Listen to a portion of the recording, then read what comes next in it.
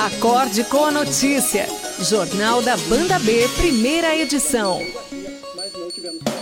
Giro de Notícias. Com Paulo Sérgio e Denise Mello. Para mais um dia, hoje é quinta-feira, dia 23 de abril de 2020. Temperatura agora na capital, inalterada em 12 graus e meio, máxima de 25 hoje. Já o sol aparece, a grande verdade que o dia amanheceu com muita neblina em Curitiba e região metropolitana. Bom dia, Denise Mello. Bom dia, Paulo Sérgio. Bom dia, ouvintes. Amanhã a mesma previsão, em torno de 25 de máxima, 12, 13 de mínima. E a preocupação é a estiagem, né? A previsão do tempo para os próximos dias é de tempo bom, com sol aparecendo, mas sem nenhum pingo de chuva. Talvez, vamos torcer aí, a gente tenha alguma chuva no início de maio. Lembrando que o Paraná vive a pior estiagem desde que o CIMEPAR começou a monitorar as condições do tempo em 1997. Já a falta de chuva já dura pelo menos 10 meses. Daqui a pouco vamos falar de falta d'água. Está complicando a vida de muitos curitibanos, moradores da região metropolitana, que estão ali com a torneira seca mesmo. Vamos lá com os principais destaques, então, resumindo para você as notícias desta quinta-feira, 23 de abril. Curitiba mostra que tem hoje 450 casos confirmados de Covid, 14 mortes no total. E a médica Maria Hambúrguer, da Secretaria Municipal da Saúde, comemorou o fato de não ter registro de morte em Curitiba nas últimas 24 horas. Felizmente para hoje não houve mais nenhum óbito, então continuamos com os 14 óbitos entre esses casos confirmados. Entre esses casos confirmados também, nós temos hoje um total de 61 pessoas que estão internadas hoje. Dessas 61 pessoas internadas hoje, nós temos 37 internadas em UTI e 21 delas em ventilação mecânica. Isso todos os pacientes confirmados já. Enquanto isso, o primeiro internado grave confirmado com a Covid-19 em Curitiba, o médico Jamal Bach, deve receber alta da UTI nas próximas horas. Uma notícia boa, né? Segundo a Secretaria Municipal da Saúde, a secretária, aliás, Márcia Ussolac, o médico da UPA Boqueirão se recupera bem e já chegou até mesmo a pedir um refrigerante. O médico, o Dr. Jamal, ele era já para ter saído de alta da UTI, deve estar saindo hoje ou amanhã para o quarto, está bem. Vou contar até ele quis Coca-Cola, foi dado Coca-Cola, então está no direito, embora ele seja um diabético, espero que tenham dado Coca Diet para ele, ou zero aí, mas enfim, sentiu o gostinho, né? É bom a gente, né, retomar algumas coisas depois de um longo internamento, mas está muito bem, deve estar indo para o quarto hoje ou amanhã ou mais tardar. Ter pedido Fantaúva. Ô, doutor. A gente não pode descuidar não, viu, gente? Curitiba está registrando quedas consecutivas no isolamento social a cada semana. Na contabilização das últimas 4 semanas do monitoramento por celular, a capital paranaense registrou quedas progressivas. No dia 23 de março, uma segunda-feira, a média da semana chegou a 35% da população curitibana em isolamento. O pico foi no dia 22, um domingo, com 70% do povo em casa. E agora estamos caindo para 30% e assim vai, né? Muita gente saindo de casa. E a pressão só aumenta. Vereadores da bancada evangélica da Câmara de Curitiba pressionam o prefeito Rafael Greca a autorizar a reabertura de igrejas e templos religiosos durante a pandemia do coronavírus. Ontem, eles pediram o apoio do líder do prefeito, o vereador Pier Petruziello, a convencer Greca a baixar um decreto autorizando o funcionamento dessas igrejas com as mesmas regras já aplicadas ao comércio em geral, respeitando a necessidade do distanciamento social e os cuidados com a higiene. Segundo o vereador Osias Moraes, a abertura das igrejas e templos é possível e já aconteceu em São Paulo, que é o centro da pandemia no Brasil. O Paraná registra 38 confirmações e 5 mortes pelo novo coronavírus. As mortes foram registradas em Curitiba durante o feriado e ainda não contabilizados pela Secretaria Estadual. Londrina, outra cidade também que houve morte, São João do Ivaí. Entre os novos casos confirmados das últimas 24 horas pelo informe epidemiológico da Secretaria de Estado da Saúde, estão 20 mulheres e 18 homens. Há casos de pacientes em 111 municípios e, ao todo, o estado soma 1.063 casos. 47% dos pacientes confirmados com a doença já estão recuperados. E no Brasil, os números mais recentes do coronavírus são 2.906 mortes. Na terça, eram 2.741. Casos confirmados até agora, 45.757. Na terça, eram 43.079. Em 7 dias, foram mais 982 mortes confirmadas. São Paulo continua lá em cima, 1.134 mortes e 15.914 casos confirmados. Com o avanço da pandemia do Covid-19, doença causada pelo coronavírus, a rede pública de saúde da cidade do Rio de Janeiro se aproxima de um colapso. 22 das 32 unidades de urgência e emergência da capital operam no limite ou, na maioria dos casos, até mesmo com superlotação. Enquanto isso, há mais de 60 pacientes na fila por um leito na UTI. Ouça o desabafo do médico Pedro Archer, que trabalha em um hospital público do Rio de Janeiro. Em um vídeo gravado dentro de uma UTI, ele afirma que falta respiradores e, com isso, eles têm que selecionar pacientes. Estão faltando respiradores na rede pública. Tivemos uma situação muito triste, em que perdemos 2 pacientes por falta desse equipamento. Hoje temos apenas um respirador disponível numa sala com 30 pacientes internados em isolamento de Covid-19. Caso a gente tenha que escolher entre quem que vai ficar com o respirador, a gente acaba levando em conta o quadro do paciente geral, e esse tipo de escolha ele mexe muito com a cabeça da equipe, mexe muito com a cabeça do plantão. É uma coisa muito dramática, todo mundo fica muito abalado, mas é o que a gente está vivendo hoje aqui no Rio de Janeiro. Todo plantão é assim agora. O presidente do Sindicato dos Médicos do Rio de Janeiro, Carlos Vasconcelos, relata que o sistema público do Rio de Janeiro já colapsou. As nossas portas de entrada de emergência, que são as UPAs e os CERs, completamente lotados de pacientes graves. Muitas vezes pacientes permanecem nas UPAs por 3, 5 dias por impossibilidade de transferência, por falta de vagas ou por dificuldade de transporte. Mas numa comparação com países que registraram mortes por Covid, o ministro da Saúde, Nelson Teich, disse nesta quarta-feira que o Brasil é um dos que tem melhor desempenho. Os países usados como referência já passaram da fase aguda da epidemia. Foi a primeira entrevista de Teich desde a posse, na semana passada. Ele repetiu os discursos lá da posse e voltou a dizer que a informação é fundamental para a tomada de decisões e que se sabe ainda muito pouco sobre a doença. Em relação à informação, um dos problemas que a gente tem da situação da Covid atual é porque a gente sabe muito pouco da doença. Quando você sabe muito pouco, o teu poder de decidir de uma forma mais estruturada e sólida é pequeno. E você vai fazendo escolhas, mas aquilo é frágil, porque você não sabe exatamente do que você está tratando.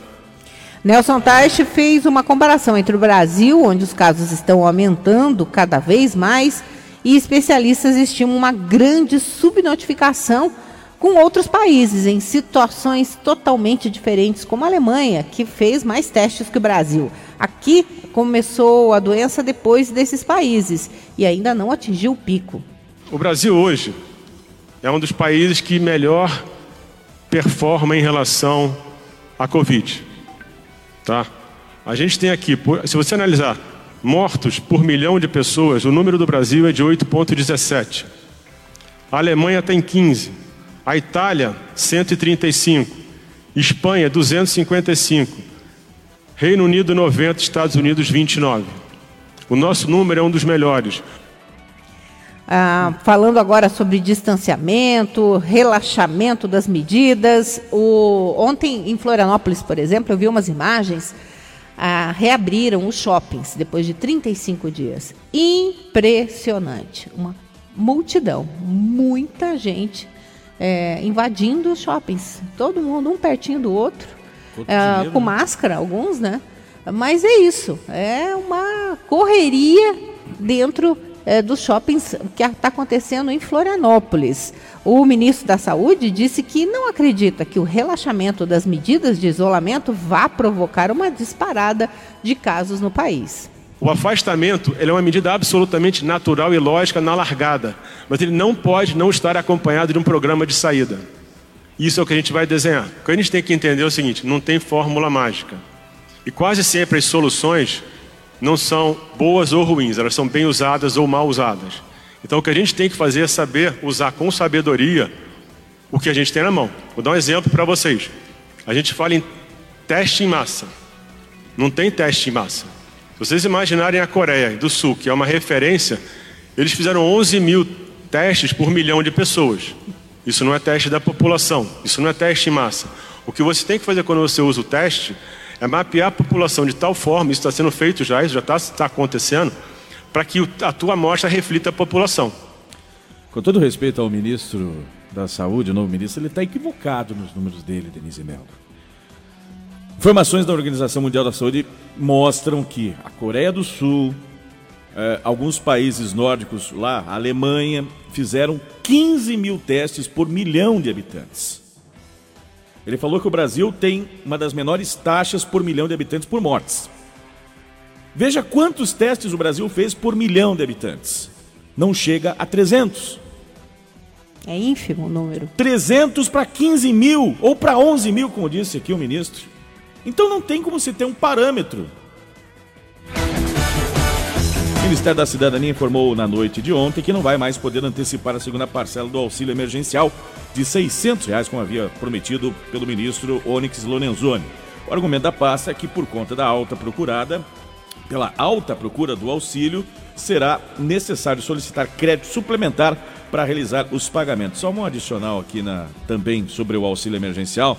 A demora, Denise Mello, muitas vezes, e segundo informações da própria Caixa Econômica Federal, de que pessoas que fizeram o cadastro e estão esperando a análise, são pessoas que são aposentadas, pessoas com carteira de trabalho, que mesmo assim foram lá e fizeram o cadastro. Por isso, a fila de espera. Aqui a gente atendeu inúmeros telefonemas de pessoas aposentadas que achavam que tinham dinheiro, mas essas ainda ligaram aqui para se informar. E quantos que fizeram o cadastramento sem se informar? Não, se você tem alguma renda, é aposentado, você está ali com o contrato suspenso de trabalho, você não está nessa lista. Aí muita gente pensa assim, Paulo Sérgio, ouvintes: vai que. Não tem vai que, né? Tem lá o sistema, tem teu CPF, não tem vai que, né? O governo federal anunciou nesta quarta-feira, sem a presença de representantes do Ministério da Economia, um plano de retomada econômica. O Pró-Brasil prevê a aplicação de 30 bilhões de reais em investimentos e a criação de 1 milhão de empregos. O programa foi apresentado ao presidente Bolsonaro pelo ministro da Casa Civil, Braga Neto. Estavam na reunião o vice-presidente Hamilton Mourão e ministros, entre eles o da Economia, Paulo Guedes. O Palácio do Planalto não explicou a razão dos textos que apareciam na tela ao fundo. Um deles dizia: foco atual, quem é o culpado? Não entendi. À tarde, o próprio Braga Neto falou da estratégia pós-pandemia. Sem dar detalhes, foi questionado se não seria tipo o Plano Marshall, o milionário programa do governo americano para ajuda aos países europeus no pós-guerra. Não existe nenhum Plano Marshall. Isso aqui existe o Pró-Brasil, tá? Plano Marshall é outra coisa, dos Estados Unidos para fora. Isso aqui não é um programa de recuperação econômica. Ele é de crescimento socioeconômico. É para toda a estrutura, toda essa infraestrutura que foi, vamos dizer, abarcada ou foi atingida pelo coronavírus. O ministro da Infraestrutura, Tarcísio Gomes de Freitas, diz que o foco será em obras com dinheiro público e privado, o que, segundo ele, vai gerar empregos e reativar a economia. Nós vamos ter aquilo que vai ser feito com o capital privado. Então, serão aí investimentos em concessões. Só no Ministério da Infraestrutura, 250 bi de concessões serão contratadas. E aquilo que será feito por meio de obra pública, e aí a gente fala, estima um valor de 30 bi. Pouco antes, em outra entrevista, o secretário da Desestatização do Ministério da Economia, Salim Matar, discordou da ideia de aumentar gastos do governo, que não tem caixa para bancar o programa. O plano Marshall, gestado pela Casa Civil, é um pouco diferente dos planos do Ministério da Economia. O plano Marshall dependeu do dinheiro americano. E nós não temos dinheiro sobrando mais. As finanças nossas foram absolutamente esgotadas. Então, ainda é muito embrionário. Eu li superficialmente que alguns ministros liderados pela Casa Civil estão tentando elaborar um plano Marshall. O Ministério da Economia está elaborando um plano de busca de investimento através do privado, já que o Estado não tem dinheiro. Um texto do ministro das Relações Exteriores, Ernesto Araújo, provocou críticas ontem. O ministro considera que o coronavírus é um plano comunista e atacou a Organização Mundial da Saúde. O título do artigo do ministro é "Chegou o comunavírus. O coronavírus faz despertar novamente para o pesadelo comunista", disse o ministro. O artigo de Ernesto Araújo provocou críticas no meio diplomático, científico. O ex-secretário-geral do Ministério das Relações Exteriores, por exemplo, Marcos Azambuja, disse que Ernesto Araújo está inventando adversários e conspirações que não existem. As declarações do ministro das Relações Exteriores do Brasil sobre o coronavírus e a OMS são inoportunas e são impróprias. O Brasil enfrenta um grande desafio e precisa de amigos e aliados internos e internacionais. A OMS não é uma entidade perfeita, mas cumpre uma função essencial e é tudo que nós temos para que a cooperação internacional se faça mais eficaz. Às 7h17, agora as notícias locais. Começamos falando direto das ruas de Curitiba com o Djalma Malaquias. Bom dia, Djalma. Bom dia, Denise Mello, bom dia, ouvintes da Banda B. Nós falamos ao vivo aqui do bairro Orleans, Denise, com a Virgínia Della Bona, aqui no finalzinho, já que ela termina aqui praticamente na alça de acesso aqui do contorno norte e do contorno sul, onde agora há pouco houve um confronto aí entre um ladrão de carro, um suspeito que estava num carro roubado, com policiais militares aqui do 12º Batalhão e 13º também. Estou vendo viaturas aqui do 13º também. Enfim, é um Nissan Kicks que havia sido roubado, né? A viatura da Polícia Militar teria cruzado esse veículo, então começou uma perseguição. E nesse local, nessa rua aqui sem saída, o indivíduo acabou ficando acuado e bateu o carro contra um poste, numa manobra que ele tentou fazer, e então desceu do carro e atirou contra os policiais. A princípio, então, no revide ele foi baleado e morreu aqui no local, né? Foi feito o protocolo, né? Foi chamado o SIAT aqui para prestar atendimento, mas os socorristas chegaram e constataram então o óbito desse rapaz aqui, desse indivíduo que estava nesse carro roubado. Na sequência a gente vai trazer então mais informações, aguardamos ainda pronunciamento aqui da Polícia Militar sobre esta ocorrência, né? Quando foi roubado esse carro, enfim, na sequência mais detalhes, mais informações. Repórter Djalma Malaquias, aconteceu, deu na Banda B, Denise. Obrigada, Djalma. E o homem que gravou a prisão do Diego Gasques, alemão, e os dois advogados dele foram presos em flagrante no começo da tarde de ontem por tentativa de extorsão contra o ex-BBB.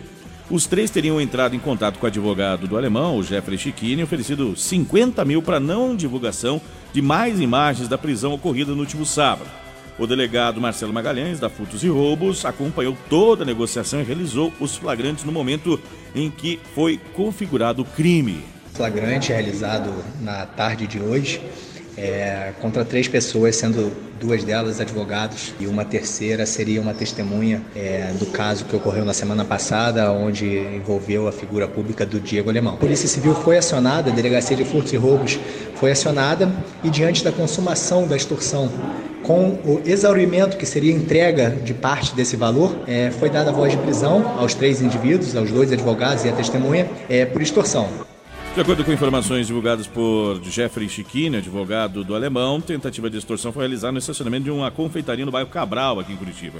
No primeiro encontro, o alemão disse não ter o valor solicitado, mas alegou que poderia conseguir. Foi então que o encontro desta quarta-feira foi marcado. Diego Alemão foi preso após um acidente ocorrido no final da madrugada do último sábado no Santa Quitéria, após ele bater contra um carro de aplicativo. E uma criança de 2 anos foi esfaqueada pela própria mãe por volta das 3 da tarde de ontem em uma casa na rua João Pereira do Nascimento, no bairro Novo Mundo, em Curitiba. Questionada sobre os motivos da agressão, a mãe teria respondido que recebeu ordens de Jesus Cristo. Ainda segundo a Polícia Militar, que atendeu a ocorrência, a criança estaria com a faca alojada no quadril e foi encaminhada para o Hospital do Trabalhador em estado grave. O pai da vítima acompanhou a filha no local. A mãe de nacionalidade haitiana, estaria alterada quando a equipe policial chegou ao local e precisou ser algemada antes de ser conduzida à central de flagrantes. A mulher está detida e deve responder por tentativa de homicídio. A Secretaria de Saúde do Paraná segue em alerta no combate à dengue também. O boletim divulgado nesta quarta-feira confirma 128 mil casos e 405 casos da doença. 128 mil e 405 casos da doença no estado. Mais 6 mortes foram registradas em relação à semana anterior, desde o início do monitoramento em junho do ano passado. O Paraná teve 111 mortes causadas pela dengue. O número de casos confirmados de dengue aumentou em 11% em relação ao boletim, passando de 114 mil para 128 mil. O estado tem 203 municípios em epidemia de dengue e outros 30 estão em situação de alerta. O secretário estadual da Saúde, Beto Preto, ressalta a necessidade da eliminação dos criadouros do mosquito Aedes aegypti, já que 90% dos focos estão em casas, em áreas internas e externas. Por isso, segundo ele, a participação da população neste combate é muito importante. É importante falar que nós estamos todos nos preocupando com o coronavírus, mas também é fundamental falar da dengue. A dengue continua matando, a dengue continua atrapalhando a vida das pessoas, o trabalho das pessoas, principalmente nas regiões norte, noroeste, oeste do Paraná, e por isso que eu quero chamar todos para a gente continuar combatendo a dengue. De olho no mosquito, e ninguém acertou as 6 dezenas do concurso 2254 da Mega Sena. Prêmio acumulou dezenas sorteadas: 4, 9, 24, 44, 47 e 56. A quina, 55 acertadores, cada um vai levar pouco mais de R$31 mil, e a quadra está pagando R$700. Próximo concurso neste sábado, com prêmio estimado de R$36 milhões. 7h23, bom dia. Jornal da Banda B, primeira edição. Jornal da Banda B é informação.